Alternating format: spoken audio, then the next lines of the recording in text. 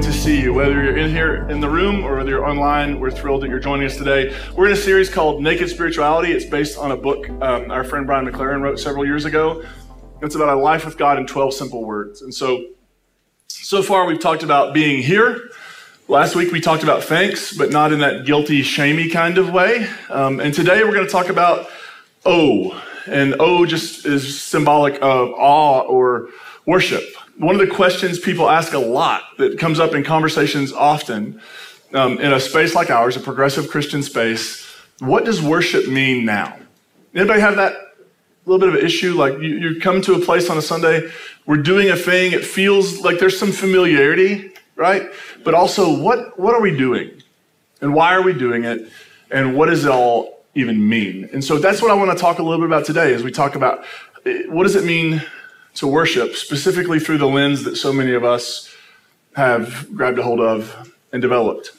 It really is a challenge. And so much of our last 20, 30 years in America, in the Christian faith, we've spent a lot of time talking about worship. When I started out as a pastor in the late 90s, early 2000s, the big thing we were talking about then was this thing, and this was in the Southern Baptist world. We were talking about worship wars. And what that meant was there was this conflict in churches between people who liked the traditional organ and piano hymn type thing, and then people who wanted to add drums and electric guitar and use one of those overhead projectors that are still so technologically advanced to put the words on the screen. I remember being so caught up in that at that age, being like 19, 20, and just feeling like if we do not have electric guitar and drums, then what are we even doing here? Right? As I think Jesus felt in his own time and place. And it's still sort of some of that way. When we'll talk about worship styles, now it's a little more like, I prefer a liturgical style. Did anybody grow up with liturgy? If you don't know what that means, you didn't. So don't worry about it. But right, this is where there are these prayers, there are these rituals. Sometimes there's incense. There's this stuff happening, and it's familiar and it's known, and yet also it somehow is helpful in opening a doorway to experience the divine. Like there's that, and then there are all sorts of other varieties. There's sort of a hybrid of that. There's contemporary. There's a full-on where on a Sunday morning you essentially produce a Def Leppard concert. That's another style of worship. They call it Def Leppard style. But is that what we're talking about when we talk about what worship might mean? Look, I think we all end up talking about we all have preferences, right? We all like certain songs. We all like it to be sung in certain ways. We like when certain things happen, and sometimes we like when certain things don't. And when you get a group of people in a room like this and online, where we have like all these people who are coming together, I'm going to guarantee you there's going to be stuff that happens on a Sunday morning some weeks that you just don't like, that you don't get, that maybe wasn't your thing. That should happen every week because we're trying to create an experience for lots of different people. So it's okay if there's like, hey, I don't know about that one, but I like it. That's okay. Preference is not a bad thing. You can have preference. It's okay. That's not what we're going to talk about in terms of worship today. We're not, we could do an open mic, like, hey, which song do you like best? And we could do that. But I want to talk more conceptually, because whatever worship is, it has been an impulse in human beings for a very, very long time.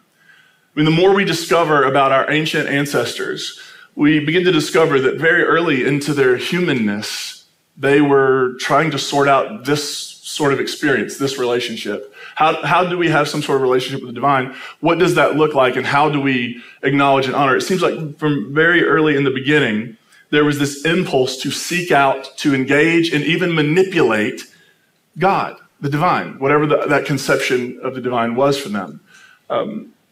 And that shows up very early in the biblical story, right? In Genesis chapter 4, we find this little detail.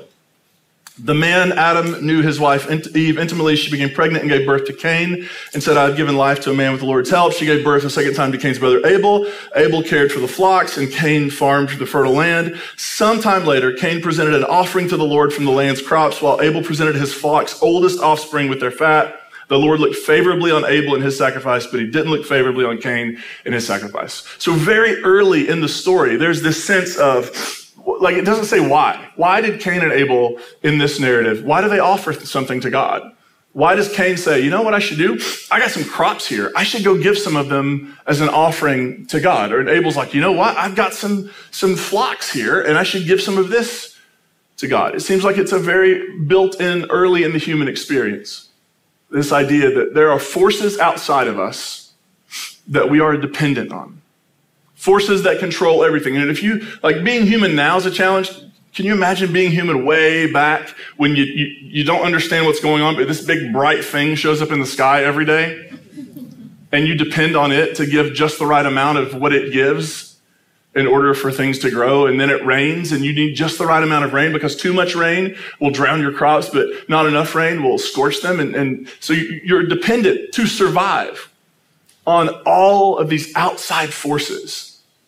And it seems like very early on, humans were like, we have to figure out how to relate to this. We have to figure out how to get it on our side. We have to figure out how to make the outside forces that control everything, that turn all the knobs. We have to make sure that they're for us. And for lots of us, that's what worship used to be. We knew what we were doing in worship, right? We were checking all the right boxes so that God would be happy with us. So that when we didn't study for the exam that week, maybe God would remember we were in church. And then miraculously change the professor's mind about your grade, right? Or that it would get you out of that speeding ticket, or it would get you a positive test result that you wanted, or what, it would solve a relationship crisis. That we go put our time in, we do some FaceTime with God, and then we go out and God gives us everything we hope for. Now, lots of us walk in here and log in here with questions and doubts, with things we're curious about, things we're unsure about, things we know we can no longer hold on to, beliefs that have stopped working for us. And then when you talk about worship in that context, it seems a little confusing. It seems like, what are we even doing? And so I want to begin. Let's talk about an understanding of worship that for lots of us no longer works. And maybe you've never even thought about it, but I hope maybe this will give some language to explaining why there seems to be some sort of, like, if you think about worship and you're like, huh? Maybe there's a reason for that. And maybe because your faith and your understanding has shifted. And with that shift, it has taken you away from really what I grew up not being able to articulate, but looking back, thought worship actually was about. So let's begin with this. Worship, for many of us, was about appeasing a temperamental God. Right? Did you ever feel like you were putting in your time with God to get God off your back? That maybe you did a daily quiet time, and if you managed to stay awake through the whole thing, and you did it 5 days in a row, that you and God were somehow okay. Like, I'll do this. If it's sort of a bargaining, right? God, I'll do this to get you on my side, and once you're on my side, here's my wish list. Here's my list of demands now that you're looking at me and on my side. It's sort of like if you have kids, or if you are a photographer, this will resonate with you. It's sort of like appeasing God's temperamental nature is like trying to get your kid to smile in a picture when they're babies, right? Because what do? If you ever see somebody trying to get their kid to smile in a picture, they look like they have completely lost it. They're making noises, they're shaking things at the baby, they're going, and the kid is blown away every time. I can't believe it. They're gone. Now they're here, right? Like smile. Give us a smile. And you look like you've lost it. And then the photographer's joining in, and you're just trying to get that one shining moment of that baby, that toddler, maybe that teenager, depending on the day of the week, to get them to give you that one smile that you're looking for. And I think that for some of us, trying to get God on our side, trying to get God to smile at us, trying to get God to acknowledge us, and trying to make sure that God's anger and vengeance and wrath were taken care of so that we didn't have to deal with it.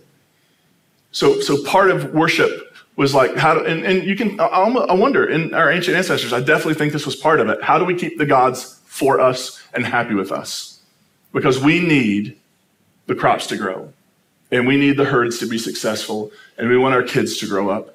And we want all of this stuff to happen, so we have to do these things. And we're kind of just, it's like we're guessing in the dark because, like, we don't know. But maybe if we give God the best of what we have, then maybe God will give us the best of what God has. And you can see why that at one point, in desperate times, people would even turn to the sacrifice of children.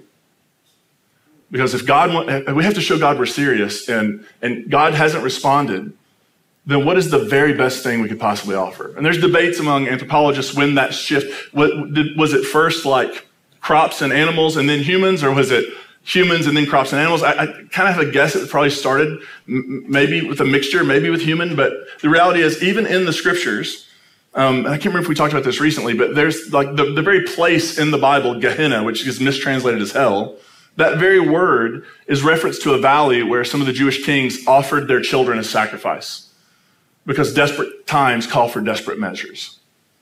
And I think for many of us, we are leaving behind an understanding of a temperamental God. We're leaving behind of a God who needs to be convinced to be on our side. Look, I'll tell you something. No matter how frustrated I am with my kids, I do not have to be convinced to be on their side. Right? And they may do something that annoys me, but if you say anything about it, it is on. Because my children are perfect. When it comes to you. When it comes to me, they can be as frustrating as the day is long, right? We don't need that convincing. So why would God? I mean, if you buy some sort of version of however we got here, that it was born out of this reality we call God, do we really need to have to work that hard to get that reality on our side? Do we really need to convince God that we're lovable? Do we really need to convince God to relent and not destroy everything? I just don't think so. Another understanding of worship that no longer works, and we would never phrase it this way, but it's what it ends up being, and that's propping up God's ego. I remember being in college, and there was a big movement at the time where it was all about God's glory, and it was all about making sure God knew that we knew that God was glorious. And so much of our worship, so much of our gathering was spent going, God, you're really great. God, you're awesome. We're awful. You're great. God, we're terrible. We deserve to be tortured forever, but you're great. Again, I want my kids to think I'm great. I do not want them to spend all of their energy propping up my ego. There's a difference. There's a difference. I don't think that worship is really us going to God, God, if we haven't told you yet today, you're awesome. You're great. You're so much bigger than us. You're so much more powerful than us. We're these little human peons who just can't get it right. I don't think that is what God needs from us. I don't think ultimately worship is utilized in its best form when it's just about trying to make sure God knows that we know that God is great. And then I think for many of us, worship is just trying to get God's attention, just trying to sort of, and we exist on a rock that is spinning with lots of other rocks in a big expanding universe. And it's like we're over here on, the third rock from the sun. Is that right? Is that right? Yes. Public education works. And we're standing here in this universe going, like you're on a deserted island, right? And you spelled out SOS and you lit it on fire and you're doing this and you're hoping the helicopter sees you, except you don't really know where the helicopter is because it's a big universe. We're going over here. Sometimes I think about worship as being like what happens at a concert when the band finishes and they go backstage pretending like the show's over. But you know the show's not over. What's going to happen? Where did this come from? The first time it was probably super genuine. Like people were really into the show and it was over and they were like, let's just keep clapping and see what happens. And then the artist comes back out and they're like, this is great. And they do another few songs. But now it's just sort of this thing. Like we know the artist is going to go in. We're going to give them all sorts of, and then they're going to come back out. They're going to do a couple more songs. If you're at a Garth show, that's going to happen like 6 times and it's awesome. But there's this reality of like, is that what we're trying, is this really about getting God's attention? Is worship getting God to come back out and do a couple more songs? Like, God, do you see us? God, do you know what our needs are? Do you care? Did we do this right? Did we sing? Did we put together the right combination of songs? And we've really been wrestling with where the announcements go in that. Did we hit that note today? And was the sermon okay, God? And did we get people feeling good enough, or did we bring them to a contemplative enough place? Did we get all the right things lined up so that you will now give us your attention? I just don't think that's how it works. So let me offer a few things I think of what we might call an emerging understanding of what worship could mean through this lens of progressive Christianity that some of us are embracing. And I think, first of all, in this lens, worship is about awareness and response, but it's not about getting God's attention and getting God to respond to us. It's about getting our attention and opening us up to God and to one another. Because I think wherever you find God, I think if we're looking outside of here for the divine, then maybe, I just don't think you need a telescope to see God. I think you need to look at the person sitting next to you. And I think if we really want to have the attention, if we really want our attention to be focused on the divine, then it really is about being aware and alert and attentive to the people around us, because we are all image bearers of the divine. We spend lots of time and energy looking for God, and God's like right there, as close as our breath. God is around. And I think if anything, worship is about getting us to focus our attention on what really matters. And it's about bringing awareness to what's really going on. It's like that moment when the fish realizes it's actually in water. Like what if worship is getting us to go, wow, we're swimming. And it isn't that we do this thing at a particular time, at a particular place, because, Third and Lindsley is definitely holy ground. In Nashville, it is. You can debate that up, but it's in Nashville. But is it about this spot and being at this place and doing the right things to get God's attention? Or do we come in here with all of our distractions and all the things that have been pulling us away, and hopefully what we're doing is we're sort of dialing ourselves into what's really going on around us, so that as we move into a new week of living in the world, and there are going to be all sorts of things going on, maybe at least we begin the week going, yes, there's something bigger, I'm connected to it, and I experienced it in the people who are sitting right around me. People who were chatting with me in the YouTube chat room. Like, could it be that what we're really trying to do is wake ourselves up? We talked about that the very first week of this series. We talked about being here. Like, here, in the place you are, not in the past, not lost in nostalgia, not in the future, not trying to predict and determine what will happen when nobody really knows, but being in this moment. And perhaps what we're trying to do here is to get ourselves focused into the moment. And look, I get it. It can be hard. There are distractions everywhere all the time. If the sermon's not great, it brings up the best question that you could ever ask, and that's, what's for lunch? I get it. There are lots of things. So it's important that we do our best to make this engaging, of course. But we're not trying to make it engaging so that we can get God's attention. So that we can say, there are billions of Christians, and how many there are like billions of Christians and trillions of churches, probably. And out of all of them, God, you picked us today. About time, that sort of vibe. Like I went to church and God showed up. Well, we've been waiting for a very long time. No. This is about opening our eyes. I think when we think of worship, we think of vertical relationship, but I actually think what we're engaging in is a horizontal relationship. I think what we're trying to do is open our eyes to the people around us who embody the divine just like we do. And the number of times I've experienced what I would say is an experience of the divine in my life, it is almost always come through another human being. Now, this awareness can be brought up other ways. How many of you love nature? Yeah, there is something about, I have this obsession with taking photographs of sunsets and taking photographs of trees.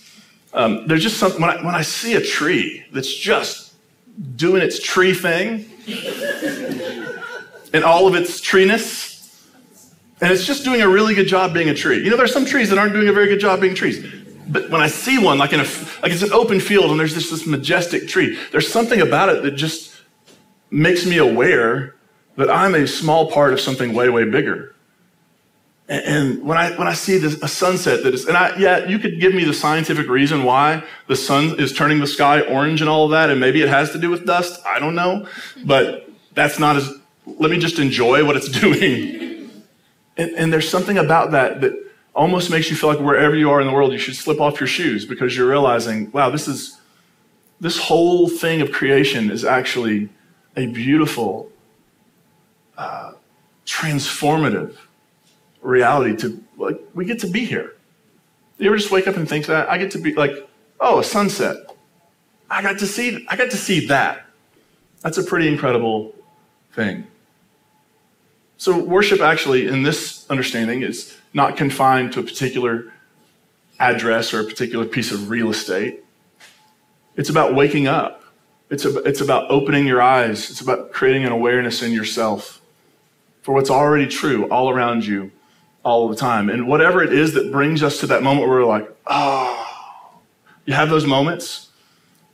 I think that's why Brian just chose the letter O for this particular experience, because there are these moments, whether it's in a room, in a space, at a concert, at a dinner, in nature, where you have these moments that just open your eyes and you begin to see in ways you haven't seen before. And words escape us. And we're only left with, oh, and maybe, wow. And I think that's a beautiful thing. Second, I think it's ultimately, and this is connected, I think, what if we saw worship as being about cultivating wonder? I mean, for so much, there's this whole branch of Christian theology called apologetics, right? And apologetics, it's really about having to defend the faith. How do you prove that all this is true to somebody else? Well, you can't, because you can't prove it, right? It's about faith, it's about trust, but it's not about certainty and proof. There's this whole thing about apologetics and systematic theology, and I love theology. I love getting down into the theological trenches and wrestling with what things might mean. But here's the thing. That has very little transformative power. It doesn't inspire wonder. And perhaps part of the spiritual life really is about having your eyes opened and feeling the significance of being a part of all of this. I love Abraham Joshua Heschel's quote. He said this: "Our goal should be to live life in radical amazement. Get up in the morning and look at the world in a way that takes nothing for granted. Everything is phenomenal. Everything is incredible. Never treat life casually. To be spiritual is to be amazed." All of my kids will default to this when they're not getting something they want, particularly an iPad or something. I'm bored. I'm bored. And we'll start with, it's okay to be bored. It's fine. Be bored. I'm sure lots of cool things have been created because somebody was bored. I'm bored. Here's an airplane, right? Like, that's how it works. But then there's this other sense of like, well, I'll tell them, you have way more technology and cool toys. You have all the things that if I was your age, I would never have been bored. That's how you know you're getting old. It's like, well, when I was your age, we walked uphill both ways to get our toys. But there's this, I do think there's something to be said that there's a healthy kind of boredom, which means you're not always looking for an adrenaline rush. That's not what I'm talking about. But looking around at the world and going, there's just nothing to be interested in here. There's nothing inspiring. There's nothing that makes me go, oh. And what that probably means is we're not really looking very closely. Because all around us, all the time, there's invitation to wonder. To be spiritual is to be amazed. It's sort of like, do you ever people watch? All the time. Yeah, and there's a certain amount of that that's just hilarious, right? And it may make you feel better about yourself, which is okay. But when you really you just look around, sometimes looking around at all the people around you, to me, that's a thing that inspires wonder. Like all these people who I see when I'm just casually sitting on a bench and they're all doing their thing, they all have hopes and dreams. They all probably want some of the same things that I want, that you want. They want to be loved and to be safe and to know that their life matters and to know that they're not alone in the universe. Like all these little individual humans, we're all running around and we have so much more in common than we have that separates us. And if I just sit and watch that long enough, I'm like, oh my gosh, what a strange and beautiful world full of all these strange and beautiful and strange people. And I am one of them. I just think if we struggle with wonder, then maybe we actually need to allow ourselves to get to the good kind of bored so that we'll begin to actually look around us and realize how incredible this whole deal actually is. And I think worship also is about celebration and lamentation. It's about both. We've sort of given off an image in the Christian church in the modern era that if you're not happy and shiny and bright, that there's something wrong. And so I think it's important to say, worship can be about celebration. It can be about celebrating the wonder and the beauty and the immensity of it all. There's this line in the book of Romans where Paul, and again, I'll say this every time I mention Paul probably because I think we need to be reminded of it. Paul is never writing a systematic theology. Paul's always building the plane as he flies it, dealing with problems in communities. He's trying to help them push through their difficulties. And in Romans particularly, he's writing to people he doesn't know, and he's asking them to send him on a mission trip, right? Which is the awkward thing. He's like, I'm coming to visit you, and then I'm going to Spain. Would you like to support me? Here's how you do that. And so he's not really given a systematic theology, but he has this moment in Romans 11 where he's been waxing theological. And it's like there's this moment that he just gets overtaken by the celebration of everything he's been saying. It's like he can't contain it. And so he actually writes down sort of his jubilant response. And here's what he says in Romans 11. And the words are not as important as the vibe. Are you with me? Like the words are not as important as the vibe. God's riches, wisdom, and knowledge are so deep. They are as mysterious as God's judgments, and they are as hard to track as God's path. Who has known the Lord's mind? Who has been God's mentor? Who has given God a gift? Who's been paid back by God? All things are from God, through God, and for God. May the glory be to God forever. Amen. And I imagine there's a moment of like collapse there. Because if you were tracking everything, and I decided not to give you Romans 1 through 11 today, you're welcome. If you're tracking, he's sort of building this argument, and then he just kind of overflows with joy and celebration, and that's an okay thing. Have you ever just had so much joy in a moment that you just had to let it out? Anybody? If you're around for this, it ruined Howard Dean's presidential bid. If you were around politics at that point, like he literally got excited and screamed, and they're like, we cannot elect somebody like that. Because people who don't have joy are put off by it. Right? There's this, it's overwhelming. I cannot contain. It's sort of like those of you who are roller coaster people, when you're just maniacs and you're on the front of the thing and it's going 900 miles an hour and you're like, yes! There's a certain, like, there's a joy there, isn't it? I don't get it. I don't get it. I feel the same way over a new notebook and pen. How about that? I like to live on the wild side. I still use a notebook sometimes. But there's just this sense of, there's this joy that is overflowing and overwhelming and uncontainable, and it has to be celebrated. And part of that celebration is what we talked about last week, which is thanks. Wow, thanks. This went really well, thanks. And maybe it's not this big, maybe it's just the quiet joy of sitting with people you love around a table and looking at them and going, what a gift each and every one of these people are to me. And it just wells up in you. And maybe it's just a quiet, oh, I'm not alone. I know these people. They know me. I love them. They love me. This is holy ground. After all, celebration can be big. Celebration can be quiet. But I do think when we talk about worship, we're talking about something that helps us channel and maybe realize there's some things that should be celebrated. There's some goodness in the world. There's some gift all around us. But we can't separate that from also there's lamentation, because life doesn't always go well. And I love in 1 Corinthians 12 where Paul is talking to the church that you are the body of Christ. Christ has no body but yours now. You are the body of Christ, and each one of you is a part of it. And so when one celebrates, we celebrate. And when one grieves and mourns and laments, we grieve, mourn, and lament alongside of them, because that's what it means to be in community. And I think there's this sense for some people, like if it's not Good Friday, you can't be sad at church. When actually healthy community makes space for all the feels. And it gives space for all of the ups and joys and downs and losses and grief. I was talking to a friend recently, and we were talking about, like, is there anything in the Bible that just meets us in that moment of existential terror? Do you know what I'm talking about? Like, what if we're all wrong, and what if all that fear and dread? Is there anything in there for the worst day of your life? And I was reminded of Psalm 22.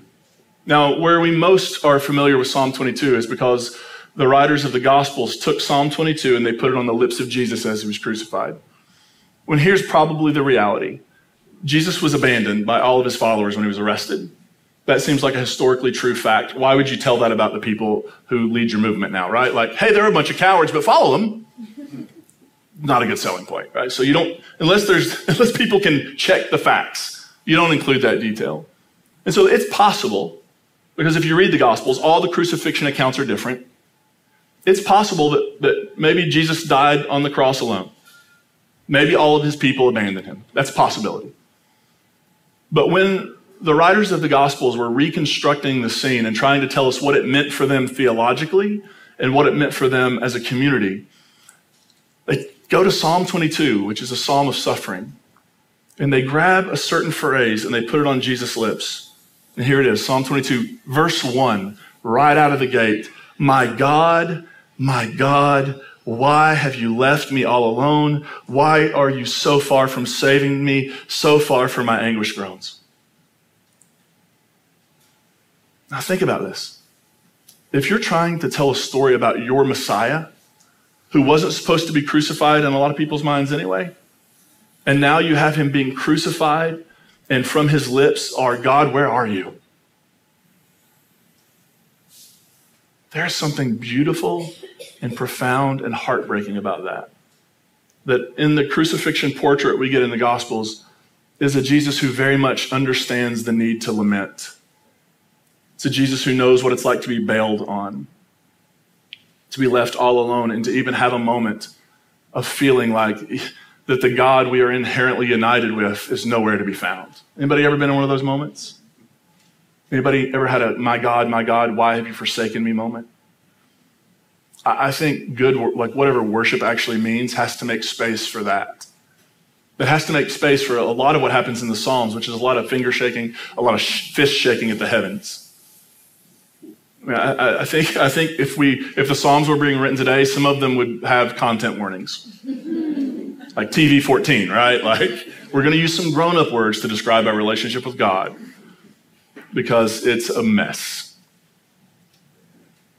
I think whatever worship becomes, it cannot run away from the realities of humanity, but it must meet them and give space for them and not try to solve them. Like, there's something beautiful about Jesus just being able to say, God, where'd you go? And nobody comes along and goes, well, Jesus, actually, in God we live, move, and exist. So you're the fish, God's the water. Nobody tries to solve that. There's just a moment, and Christians for 2,000 years have been sitting with Jesus. On Good Friday, Christians sit with Jesus in that moment, not trying to solve it, but just acknowledging the reality of it. That there are these moments, and these moments are all, they're terrible, they're heartbreaking, and they're holy. And so I think you have to make space for both celebration and lamentation. And then finally, I think worship ultimately, in a progressive lens, becomes about participation. So we just read that line from Paul, right? Where he's like, woo! Where Paul lets out his best Howard Dean impression. And then, here's what happens in the very next passage. So, siblings, because of God's mercy, I encourage you to present your bodies as a living sacrifice that is holy and pleasing to God. This is your appropriate priestly service. Don't be conformed to the patterns of the world, but be transformed by the renewing of your mind. Now, here's what I don't think Paul's saying there. I don't think he's saying, hey, whatever you want and whatever you think about and whatever brings you joy, ignore all of that and just do the thing that God wants you to do. How do you know God wants you to do it? It's going to make you miserable. I don't think that's what he's saying. I think what he's saying is this. As you become overwhelmed in the experience that we are all part of this, that we live, move, and exist in this God, here's the invitation. Don't just stand back and think about it. Actually join it and do something with it in the world. Here's the way I would describe it. I think lots of us have been taught that being a Christian, being a person of faith, going to church, worship, all of that stuff is sort of like going into an art gallery and looking at really famous paintings. How many of you have ever been to an art gallery or at a museum and you've seen really famous paintings? Yeah. And how many of you, some of them you were like, why is this famous? I don't understand what's going on. I guess I'm not that cool. But listen, like there's this, you go into, and when you go to an art museum, the expectation is that you'll do what? Look.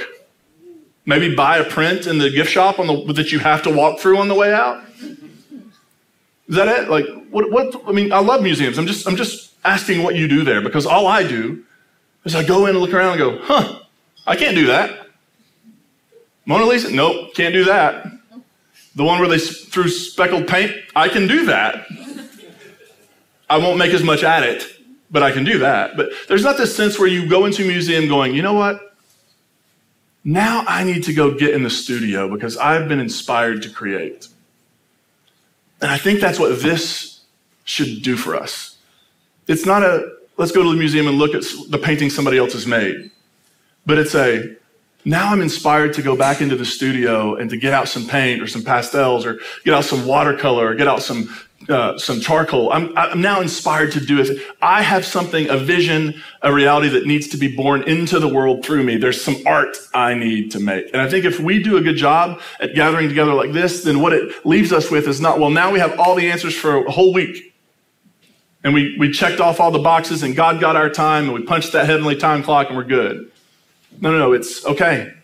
Now it's time to send us all into the world to go make art. Because we live in a world that desperately needs good art. The creativity of justice making, of peacemaking, the creativity of loving your neighbor and learning to love yourself so you can love your neighbor even better than you are right now. The creativity of envisioning an actual solution to the problems and injustices that are all around us. The creativity of realizing that there's somebody alone and that you could go make them feel less alone. The creativity that says, like, I may not be able to, I almost said I'm not Mozart. He didn't paint. I'm not Da Vinci, and I'm not Mozart, but I am a human being that has something to offer the world, and I want to go in my most creative way and share whatever it is that's in me that needs to be let out into the world. I'm going to share that and make the world as good as I possibly can tomorrow, and then the next day we'll get up and we'll get out a new canvas and we'll start painting all over again. It really feels different when you see yourself as sort of an artist, right? Even if you're not a good artist, maybe you're a good spiritual artist. Maybe you're somebody who looks at all the great paintings you've experienced and all the great sculptures and all the great art, and you realize, I have something in me that needs to be creatively unleashed for good on the world. I've shared this quote before, but I'll probably share it again a million times. It's from John Shelby Spong, and this was his mantra. And he shared this particular quote in one of his last, maybe his last public talk, his last public lecture. And he said this: if God is the source of life, then the only way I can appropriately worship God is by living fully. If God is the source of love, then the only way I can worship God is by loving wastefully. And if God is the ground of being, then the only way I can worship God is by having the courage to be all that I can be. Now, how would our lives have been different if that was the Christian understanding we had been shaped by our entire lives? Your job is not to avoid and fly under the radar and appease God, the finger-shaking judge. Your role and what actual worship looked like, what Paul's talking about in Romans 12, here's the kind of thing God's looking for. It's for you and I to live fully, to love wastefully, and to inspire and help one another develop the courage to actually be everything we can be in the world. What if that's how the gospel works? What if the gospel isn't a series of instructions for how to avoid a bad afterlife situation? What if the gospel is an invitation into living and being and loving as fully and beautifully as you can right here in this world, in this life? And so for me, when people are like, they use the word worship in progressive Christianity, sometimes like, oh, we don't do that anymore. I hope we do. I hope we do. I hope we're not trying to flag down a God who's somewhere else busy, but maybe we'll check in. I hope we're helping one another become aware of the sacredness and the holiness and the divinity of every single moment we live. I hope we're helping one another become aware that we're not just observers, but that we are actually skilled artists who have some creativity to unleash into the world. And if we can do that, if we can begin to create in those beautiful, in what may seem small and insignificant ways, everything could change. Are you with me?